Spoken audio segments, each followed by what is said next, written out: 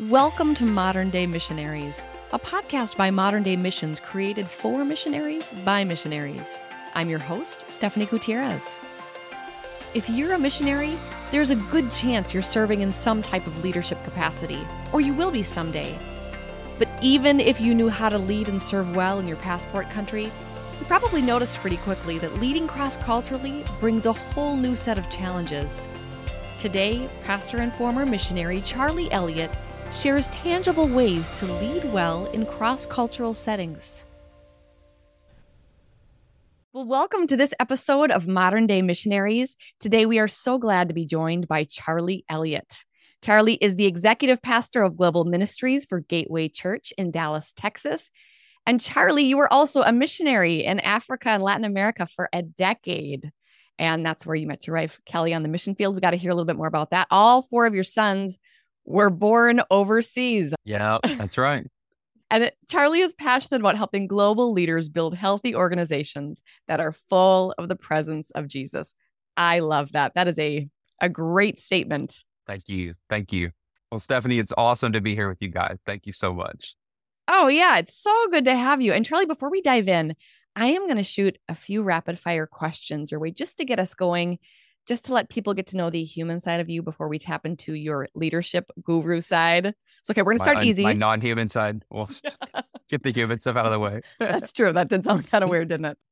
All right. So we're gonna start easy. Who's your favorite child? No, I'm just kidding. That's not a real question. Every parent's worst nightmare question. Okay, how about this one? Favorite food from Zimbabwe? That's where you served. That's right. Zimbabwe. Okay, easy. So in Zimbabwe, you've got to have some sadza with some beef stew and some stewed vegetables like stewed rape with a sauce, and you eat it with your hands. So, what is that flavor profile like? So sadza would be a cornmeal, like a maize cornmeal that you have it in it's a staple in a lot of Southern African countries. They have different names in different countries, Ugali and kind of Swahili nations, but you cook it up real thick, kind of like cooking up grits porridge. But you add so much that it's thicker than mashed potatoes, and it just comes out as this really thick, kind of looks like mashed potatoes. And you would take it and make a ball. You like pinch off a piece, make a little ball. And then you have like a little bit of meat or vegetables in like a gravy type of sauce that you dip it in and pinch a little bit of the protein, and you just eat it up. It's awesome. You're making me hungry. That sounds delicious. How about Mexico? What was your favorite food when you guys lived there? Oh, hands down tacos. Come on. Real tacos. Yep. Tacos de pastor and tortillas de maíz hechos a mano. Yeah. Come on. You cannot beat a fresh taco. That's right. Oh my gosh. Right. Okay. Next question. So, you got to tell me, what was your favorite Peruvian food? Oh gosh. I've never had someone throw a question back at me. I would say my favorite, they call it the king, is lomo saltado. Oh yeah. Okay. Have you had lomo saltado? Oh yes. Absolutely. I feel like it's just hard. It's hard to beat. I mean, those strips of steak and the tomatoes and the onion over the French fries and the rice with that sauce and the ají We're amarillo. We're gonna be so hungry by lunchtime today. Really are. I'm eating right after this. I'm officially starving now. Starting off the morning. Yeah, I feel like you cannot beat lomo saltado. There's so many good dishes, as you know. There's probably 1,000 you could have said, but that's my go-to. Yeah, that's my go-to. Yeah. Okay. So this question's just for you. I don't even want to answer this one. I'm just putting that out there. What did you get into the most trouble for with your parents as a kid? Oh my goodness. Just picking on my little brother. I'm the oldest. I was a mean big brother for a lot of years. So I couldn't stop. I couldn't resist. So that would be definitely the most, I don't know, that's not the one incident, but that was definitely the most frequent transgression for sure. Okay, I will relate to you. I'm also an oldest sibling. And so, yeah, there's just things that we do because we're the oldest and we're in control, and we repent from those as adults. So when we have our own kids, but hey. Yeah, we made it. And he survived too. So yeah. Good. Yeah, builds character. Okay, what is your most used emoji when texting? Great question. I think it kind of goes in seasons, right? but it's nothing. It's nothing wild. It's like a thumbs up or the praying thank you hands. It's like, are those thank you hands or praying hands? I don't know, but one of those two probably is the most used one. Not the poop emoji. No, but we did have to tell my grandmother that that's not chocolate ice cream because No. she thought that for a while. Oh my gosh. Grandparents and texting is my favorite. This last one's really easy. What is one book you're reading right now? I've been reading a book by Eugene Peterson. It's a book it's actually on the book of Revelation. It's called Reversed Thunder. And it's not at all really like an end times book as much as how the book of Revelation is really meant to use its imagery to evoke your imagination and draw you into prayer. So beholding the Lord and praying into the mystery of who he is and what he's doing rather than like decodifying the future. So I've been kind of reading through that and, and reading Revelation like in that lens. So it's been fun. That sounds like a great book. I have not heard of that one. I mean, you can't go wrong with Eugene Peterson, anything he writes, but that sounds fascinating. Yeah. Reversed Thunder. Yeah. It's on Reverse Thunder. Yeah.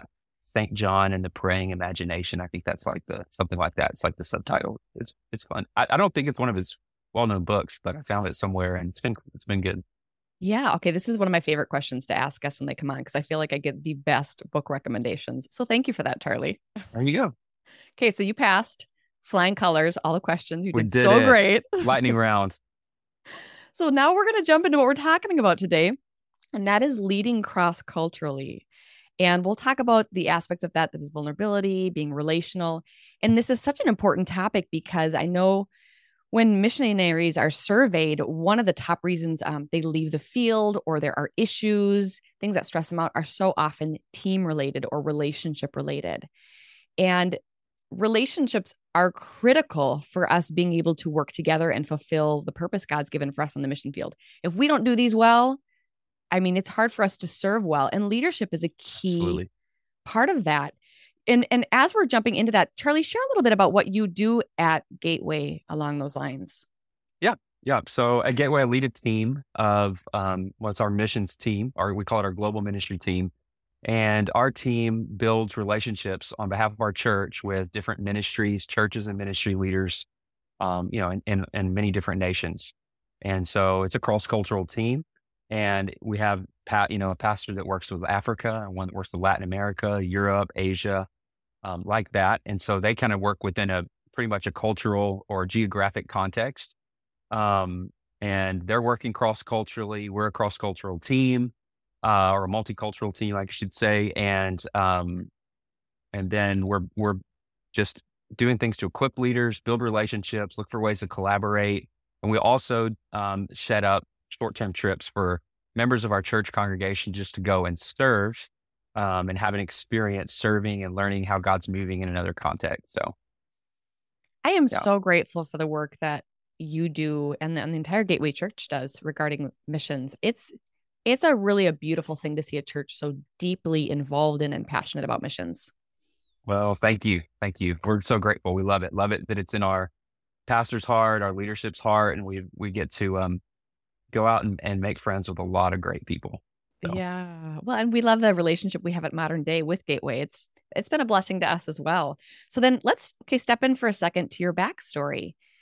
So you shared the countries that you served in. What was leadership like for you, whether being under it or being in it while serving in Zimbabwe and Mexico?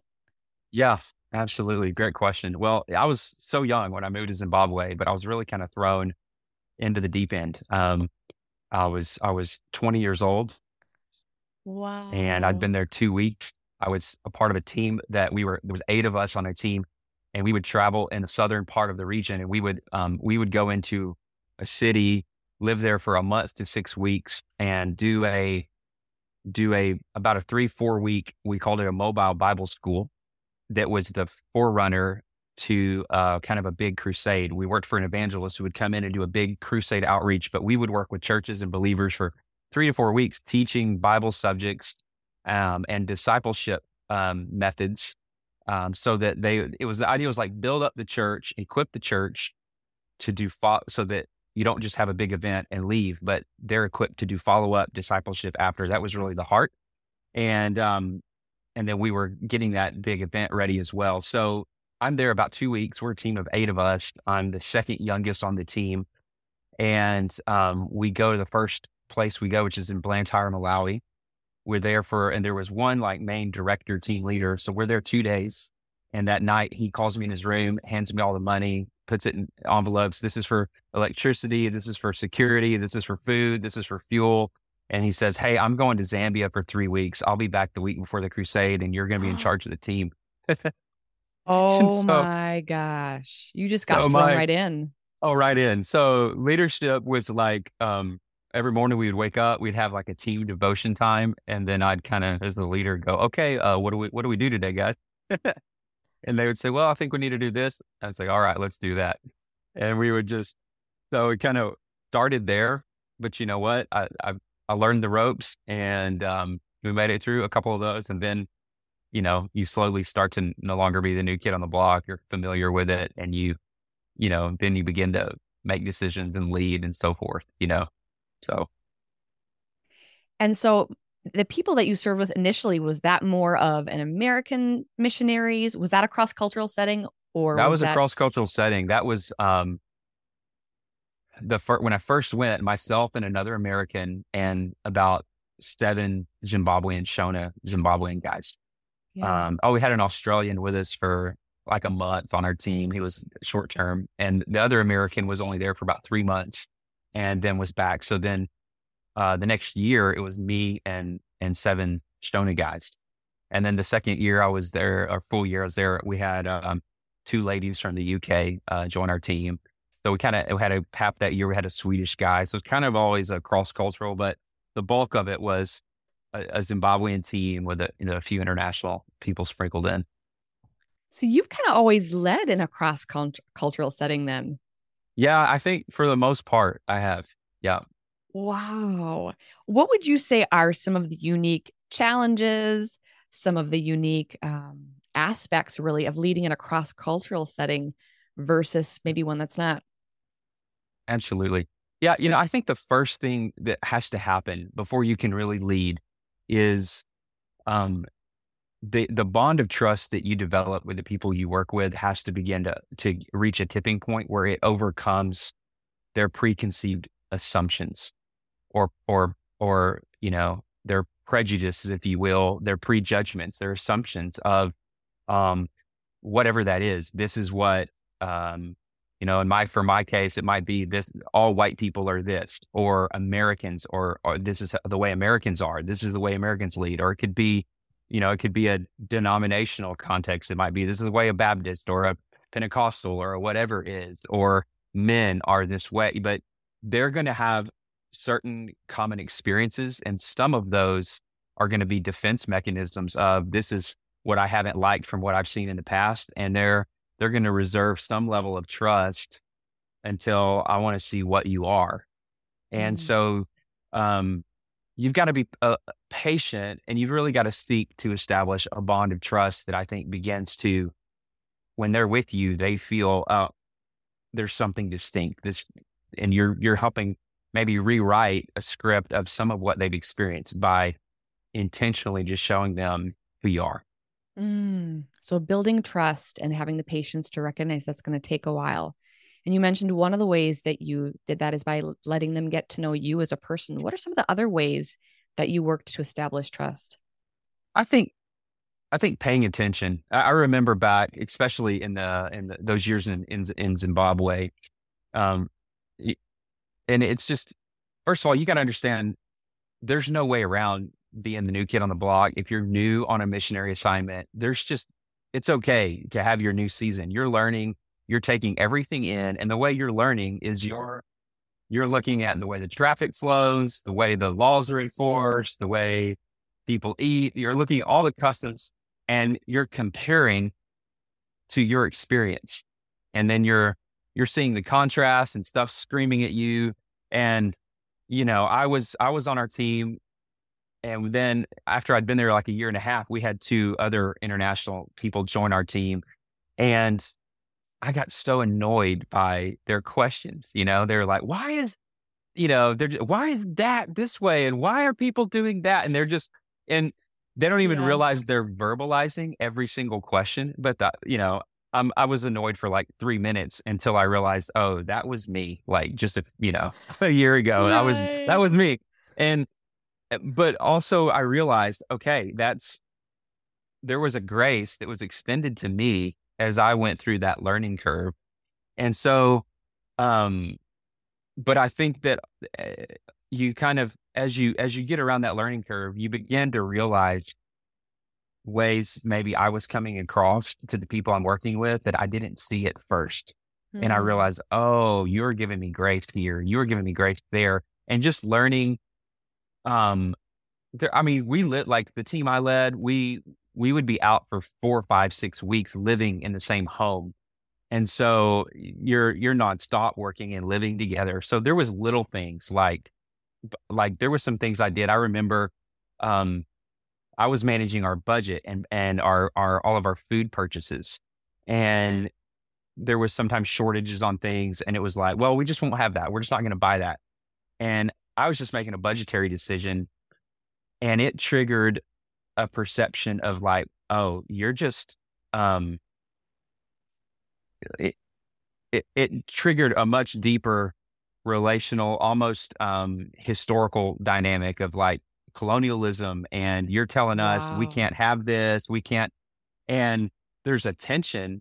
And then when I was so new, I was actually blind to read body language, facial things, and realize there's a problem because their culture is kind of mask what you're feeling and don't let it be shown on your face. Mm. And you had to actually learn just to read people's eyes very closely.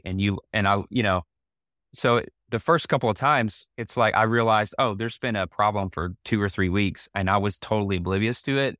You work out that problem and you learn through it. And then in a later season, we had other international guests join our team.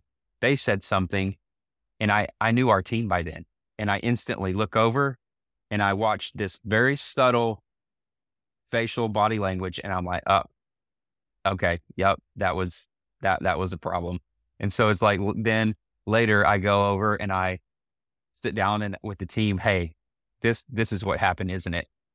And I just and they're like, and then that I think those were some of the things that established a deeper trust because then it was like, okay, he gets us, he Mm. understands us, and then because then I go over and I just help the other side understand, hey, here's what you got to know, and here if you communicate this way, you're sending a message that you're not intending to send. Oh, we're so sorry, and but they realize, okay, he gets us, he cares about us, he has our interests at heart, and then it's like I think trust deepens, and you start, and then you start to lead um with greater weight or I don't want to say authority, but momentum. You can get things done because you have that bond of trust.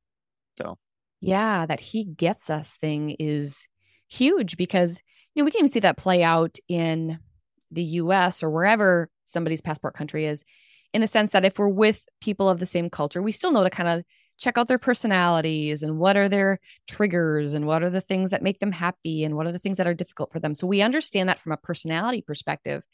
But a challenge that you're bringing up that I think is pretty evident is when you're in a cross cultural setting, you have not only different personalities, but you've got different cultural things that you're completely unaware of. Like you said in the beginning, you could have never known what those little looks meant, but you became an active student of the culture to try and figure out what those things are. And that's something that everybody can do in the culture they're at. And probably something a lot of people are doing is really studying the culture, trying to find out those nuances. But then, Charley, you also made yourself open to discovering your blind spots. And that's not something that everyone does by far. What were some of the ways that you invited people to speak into your life to say, hey, when you do this, Charley, it's really offensive, or that's driving me crazy? How did you make yourself vulnerable in that space? yeah, I think it was fairly natural in that if your desire is to really be in unity with the people you're working with, it's like after I mentioned, realizing, oh, I've hurt someone, offended someone from a, I was just blind to what I said or did, how I came across, and you work that out. Uh, I remember in those words, more or less saying, please let me know if I do this again, would you please, but I also realized, it's whether personality or culture, it's probably going to be a lot for them to actually come forward and say that. I think we got there, but I realized it's probably on me more to be take the extra mile or take the extra step to lean in and go, hey, did that come across okay? Was everything good with that? So I think it was even better for me sometimes to just after a meeting, after something, if I had any doubt, and then it's like, even that I think builds the trust because they see, oh, you're leaning in just to double check, just to make sure. So they see the intent of the heart, and that helps open it up where they would feel comfortable. Now you've checked 3 or 4 times. They're like, no, we're good. No, there was nothing. Don't worry. But then maybe later there is something and they feel, oh, there's an open door. I can come in and share. So going in with a posture of humility and then just keeping that door open. Absolutely. And I think, you're talking about blind spots. I think it's important just to have a balanced approach because realizing there's one side, I think of many of us that it's like when you get married, you've got all the different scenarios, right? Like, do you put the toilet paper where the roll unravels going over the top or behind it, and and like whatever way you grew up with is best, right? We do our, the cups upside down in the cupboard or right side up or whatever, all of these little scenarios, and your default is my way's better. And I remember just moving to the mission field was the first time I lived in a country that used the metric system and kilometers and liters and everything in the metric system than our English standard in America. And, and then you just see all the little things. And you do see things where you're like, why do they do things like this? My ways, you have a default, my way's better. But I realized like the metric system is actually way better. Everything is so simple. Yes. Anyone who has moved overseas, like you fall in love with the metric system. Like, why do we not use this everywhere? I know it. And you start to see like, there are some things that work.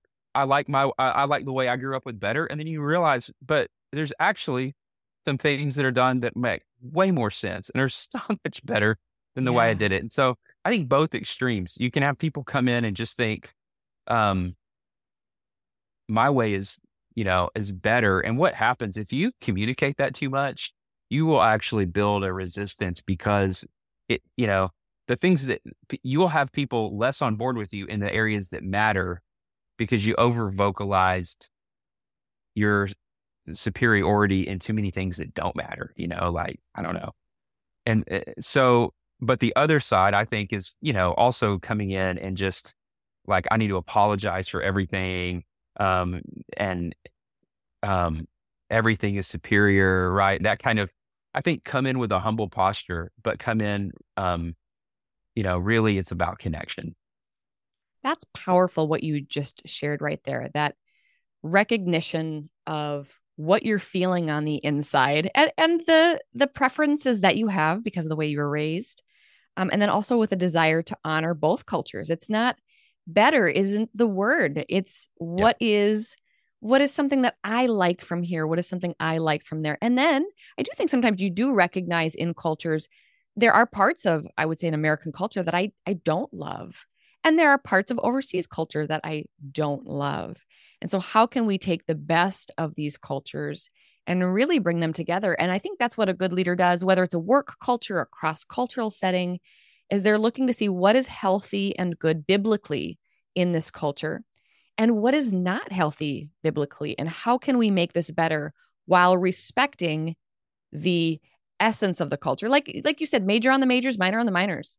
I mean, so many of us who have moved from a time orientation society to an event orientation society, you just get crazy, but people being late to things or things not starting on time. I think that's such a common one.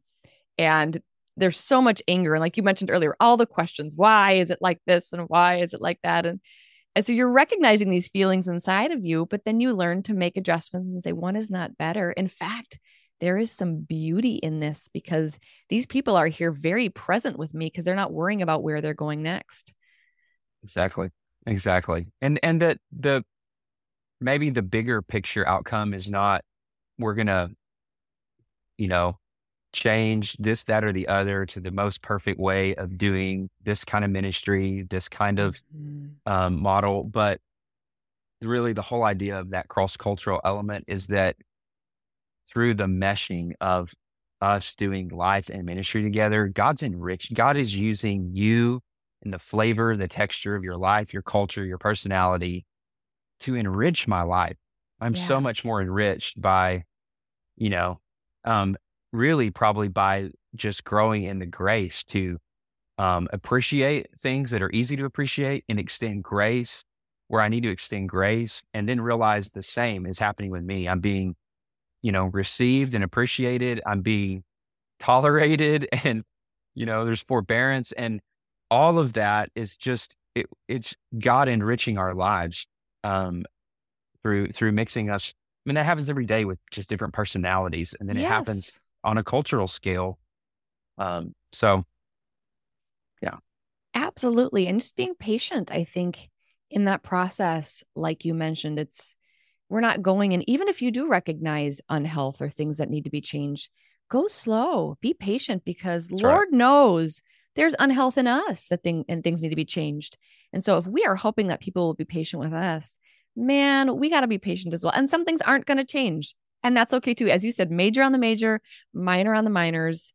And trust the Lord, I think, to guide you into what needs to happen, and let the richness of other people change your own life. I mean, I know for us, after 10 years of living abroad, I came back a different person. And I'm sure for you, what was that transition then to leading in the States like for you? After all you learned about leading cross-culturally, living in other countries, what are some of the biggest lessons you brought back into now leading in an American setting again? That's great. It's a great question and great just summary of what you said there, Stephanie. I think it's so good. Yeah, I think at the end of the day, well, two things. So I made two moves. I made a move from Africa to Mexico, and I was in a northern state. So that almost felt like a bigger move culturally than Mexico back to Texas. Because, and it may just be that I was more frequently up in Texas, just from proximity, could come back a little more. But certainly there's a cultural jump.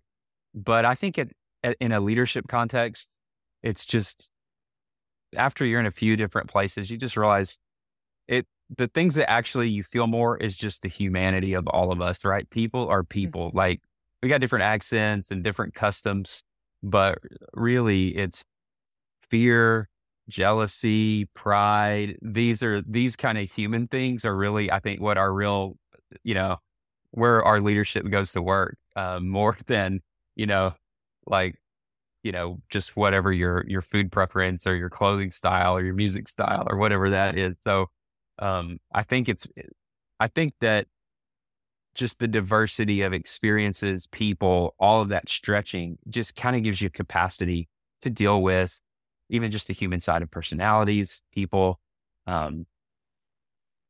Yeah. I would totally agree. I think your not even just ability to handle, but your eagerness for differences really changes. I think when you haven't had that exposure, everything feels different. Every personality feels different. Every cultural thing feels different. Every age or gender feels different. But the more you've been in a variety of experiences, you just go, okay, this is life. This is humanity. And this is how God made us to be. And you think about heaven, it's all cultures, all That's people right. together in the same place. So there is almost like a curiosity, I think, sometimes that you get too after having living abroad. Like, oh, I would love to know a little bit more about your story. I would love to Yep. know about the kinds of foods you eat, or what was your family life growing up, or what are some of the challenges that you face. It really changes you profoundly as a person. I don't even know if we sometimes realize that when we're in it. I think it's when we get out of that context, when all of a sudden you can kind of look at yourself and go, man, I appreciate, Lord, some of the things that you've done in me. And I want to bring that now into whatever new context I'm in. Charley, question for you. What are some of the biggest mistakes that you see missionaries making when they're leading in cross-cultural settings? What's one thing you just wish you could tell them? Yeah, such a great question. And maybe this comes from a mistake that you made. I mean, that's some of the biggest life lessons we learn are from flubs that we had. Sure. Absolutely. Absolutely. I mean, there's probably, gosh, a number of them, but a few of them, I think, and this is in any leadership context, but it's also true. And it may be some personalities more than others, but expectations. If we put unrealistic expectations on ourselves, we're going to be frustrated. We're going to think, so I think, is Craig Groeschel has a quote that he says a mentor shared with him where, most people, you're going to accomplish far less than you think you are in the short term, but you're actually going to accomplish far more than you could imagine in the long term. That's so And good. just, it's that patience that, that idea of, I don't know the numbers, but there's this, the analogy of like like a fruit tree, like an orange tree that, like for 2 years it grows and there's no oranges, and third year there's like a handful, and then there's like 5, 7 oranges, something like that. And then it kind of bumps up to the next year, like, I don't know, 20, 30 oranges. And then it like goes to like 250 or something, there's this exponential curve. And obviously Jesus used fruit bearing and seeds and harvests and all of that for a lot of his kingdom. And I think you just have to be present in that season where the seed is in the ground, you're growing, and then you're going to enter a fruitful season. But you have to give yourself the grace. And so unrealistic expectations is one. I think another huge one is just isolation. I think isolation is a problem that, is a challenge in the missions context of just being alone. I think one of the biggest challenges that we run into really is ourself. And I think God made us weak on purpose because that's where we lean into him. It's where we grow. It's where we have to walk by faith. His strength is made perfect in our weakness. But I think when we're left with our weakness and we don't know where to reach out for help, reach out for growth. So I just definitely, I think this was true in my life. There was a season when I came back from the mission field. The first year or two I was here, felt like God did more in me than through me for maybe the first 2 years I was at Gateway Church. And I remember at one point just, I'm at home and I'm reacting to things with my emotions, my anger, my temper. And I'm like shocked at myself. And I almost said in my head to the Lord, like, Lord, where did this come from? Like, what has happened to me all of a sudden? And God was like, oh no, this didn't come from somewhere. I just immediately had this, he was speaking, just this thought process. He was like, this was always in you, but I now have you in a place where I have nutrients in the soil where you are to heal so I'm letting it out. Wow. And I just think sometimes you can be in a place and on the mission fields and when you're living in a cross-cultural, faraway context of, I don't know where to turn, and really just be vulnerable, be real and say, I need help. Need help with my leadership, need help with my emotions, my soul, my marriage, my relationships. And especially if you're in a context where you're raising support, it's like, I know these people that love me, but they're also supporting me. Yeah. And you wrestle with the fear of, if I'm transparent with someone and let them know I'm struggling, am I going to raise their doubt and weaken support? I mean, it's a real fear dynamic that you can deal with. And I think that's the perfect way for the enemy to kind of stunt your growth, just keep you isolated, because it's when we're I mean, you got to have safe people, but it's when we're vulnerable that we connect deeper, and that, it's when we're humble that we receive grace. And so that's actually could be a thing that keeps us at one level from growing to the next, is just leaning in where, here's where my weakness is. This is my invitation for his strength to be made perfect in my life. And that last point is so strong too, because it really ties in even to your first one, unmet expectations. When we don't even know sometimes, or not unmet expectations, unrealistic expectations. I think sometimes we don't even know if our expectations are unrealistic until we process them in community. So getting in community, It's not being in absolutely true. isolation, it is the answer to so many things. And like you said, really seeking out those safe spaces. So those are great. And Charley, I love what you shared today, because had we done this interview, let's say 20, 30, 40 years ago, this would have only been applicable for the majority in a actual cross-cultural setting abroad. But nowadays in the United States, for anybody who's listening who maybe supports missionaries, which I know we have some of those listeners as well, we have cross-cultural settings and multicultural settings all throughout the United States, throughout England, throughout Mexico, throughout every country. Right now, there's so much immigration and people going back and forth that it's difficult to find communities where there is not some cross-cultural or multicultural aspects. And so what we've talked about today is really applicable for anybody in any space that they are at. And like you said, there's some general things that I think can help any leader. And then there were some things that we talked about today, I think, that are specific to those kinds of contexts. But man, you cannot go wrong when you dig into humility, like you said, patience, taking time to build trust, vulnerability, making that relational investment, asking those questions. Like you said, what are my unrealistic expectations? What are some ways in which I can make myself more open to people so they can get to know me as I get to know them? Those are some really great things you shared today. So I appreciate it. And thank you for sharing it in the context of your own story and being vulnerable with us here today too. Really appreciate it.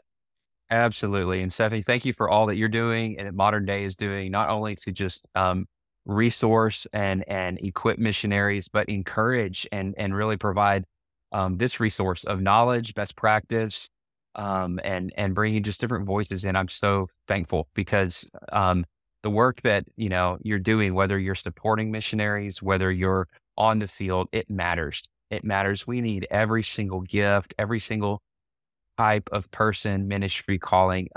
We need your gift, and what you're doing matters. And thank you, Stephanie, for just being a voice of encouragement.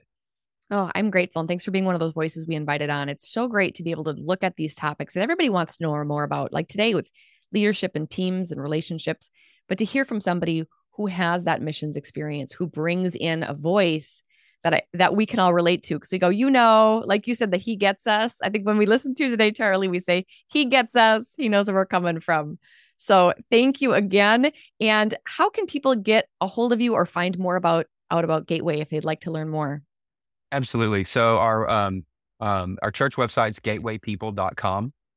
So gatewaypeople.com. You can go to global.gatewaypeople.com. There's a little more on our missions ministry.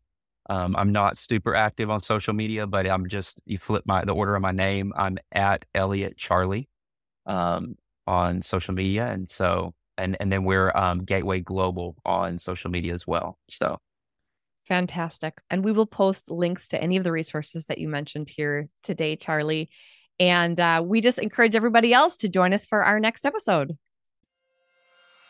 Since 2008, Modern Day Missions has been providing financial, administrative, and marketing services to Christian missionaries around the globe. We're currently partnered with more than 750 missionaries in 75 different nations. If you or someone you know are looking for a nonprofit covering to fulfill your mission's vision, Modern Day could be the answer you're looking for. Find out more at modernday.org.